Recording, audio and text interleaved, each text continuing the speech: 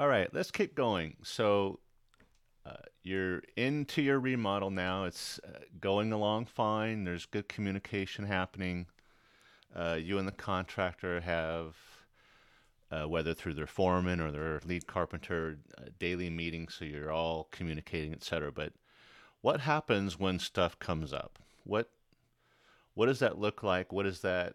How does it affect the timeline and the budget and everything? So I can just tell you from personal experience that I used to do a lot of kitchen remodels, and we hit at least, I would say, three pipes in walls full of water. We never hit a gas pipe, thankfully, but we've seen it happen. But that wasn't us. But when you hit a water pipe unexpectedly in a wall and you cut into it and you get water pressure and it starts filling up a kitchen and you start ruining floors and stuff, you really get into a panic. Um, and it's often not the fault of the builder, right? It goes back to that scenario I was talking about earlier about remodeling is a very tough job because we don't know where the stuff is in the walls. We can't see in there with X-ray vision, even though you might be seeing gadgets that say that. But it's um, back then when we were doing it, those tools weren't available. So often we would nip or clip or cut right through a copper pipe and sometimes even a galvanized pipe, and then we start filling the house with water. So the accidents are going to happen.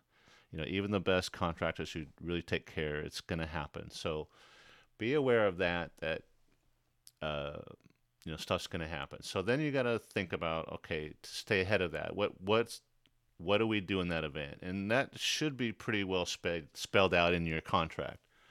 And they're called change orders. Sometimes contractors get very squirrely when you talk about change orders because some of them are based on, you change the color of a paint or the style of a cabinet. That would be a change order just in the description. It might affect cost, it might not, but that is a change to the original specifications, let's call them.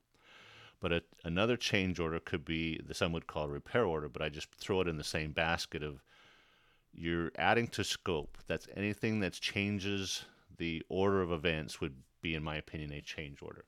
So let's say in those previous example, we cut the pipe. Oh shoot. Well, that's all on me. Now we can debate or not.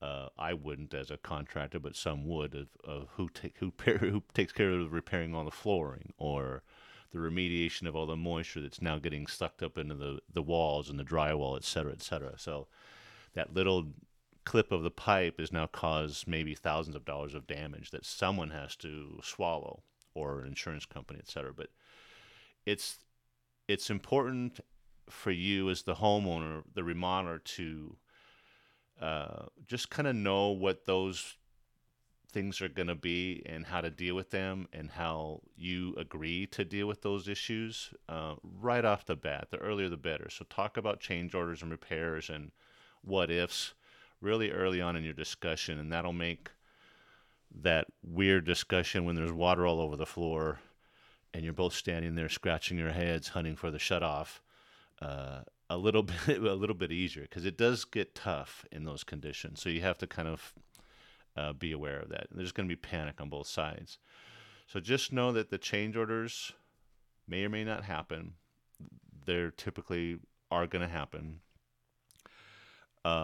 Some contractors actually might charge you more profit, or profit and overhead, or whatever they would call it in their business model, every time you do a change order. So their original contract might, if say they're in a time and materials contract, and their time is based on a certain dollar amount, the materials, and they give you an amount that they're just going to put on top of that to cover their profit and overhead. It should be a number that keeps them in business and it's respectful and fair, but it's identified. But then he might have another profit and overhead number that's tagged onto every change order. And that, to most builders and contractors, that's a valid thing to do, because there's a lot more processing and follow through and stuff that didn't get absorbed into the original cost of the whole project. So now you got this little change order or a stack of them, and those all have little intricate descriptions and itemizations and payment collections, etc. So there's a whole nother basket of overhead just tied to change order outside of the rest of the remodel business. So in my opinion, some contractors are very valid in charging a higher markup for change orders, but that's between you and the contractor, right? At that front end negotiation table, it's called a negotiation for a reason. There's no need for one side to feel like they're being impeded or something is happening to them unfairly, right? So the quicker you just go to a table and negotiate, and so everybody feels good about it, and you're smiling, and you can leave the table happy. That's a perfect scenario. But these things need to be talked about, and that's why I wanted to bring it up as a separate module. That change orders, things that pop up, if you're the one that's doing the change, it doesn't matter. That should be the same markup, perhaps. That just because you're just changing color, that shouldn't affect the cost, right? That's just a tell my manufacturer I want a different color choice. So some might have an additional markup, some might not. So get that clearly defined. That would be helpful for you as the remodeler. And then you should both get along great. Just know that they're going to happen. A lot of people I suggest, at that initial meeting or when we're getting into contract signing is, stuff's going to happen. I would use another word, but stuff's going to happen, right? So set aside or know that, okay, we're in this huge remodel. We're doing the whole house, and maybe it's whatever. Let's just call it $100,000 budget. I need to reserve another chunk of that or subtract out of that budget a chunk for unforeseens. And that's how you avoid going over budget, actually, is if your initial budget is 100K, take off 10, 15K, just as don't look at that pile and say, okay, my budget's now 85. And now try to build your remodel within that number, knowing that you have that extra basket sitting off to the side. Because what happens is people say, I have 100K, and they get started and they're rocking and rolling, and then all of a sudden stuff hits the fan, right?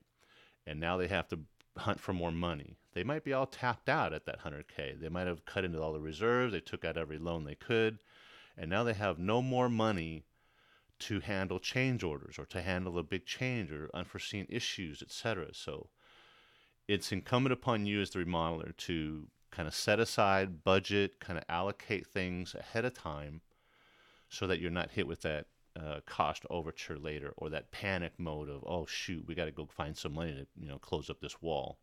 That would be terrible. Anyway, just wanted to give you those tidbits on change orders, issues that come up during the process that could affect time and cost. And then how to be fair to both parties, right? To the builder and to the homeowner. Like, what do we do to resolve this? Have those discussions early so you both know what to expect. That's a big thing, right? It's just managing the expectations on both sides, not just managing the expectations for the homeowner, but the homeowner should also manage the expectations to the builder, right? So it's mutual. All right, we'll see you on the next one, everybody. Take care.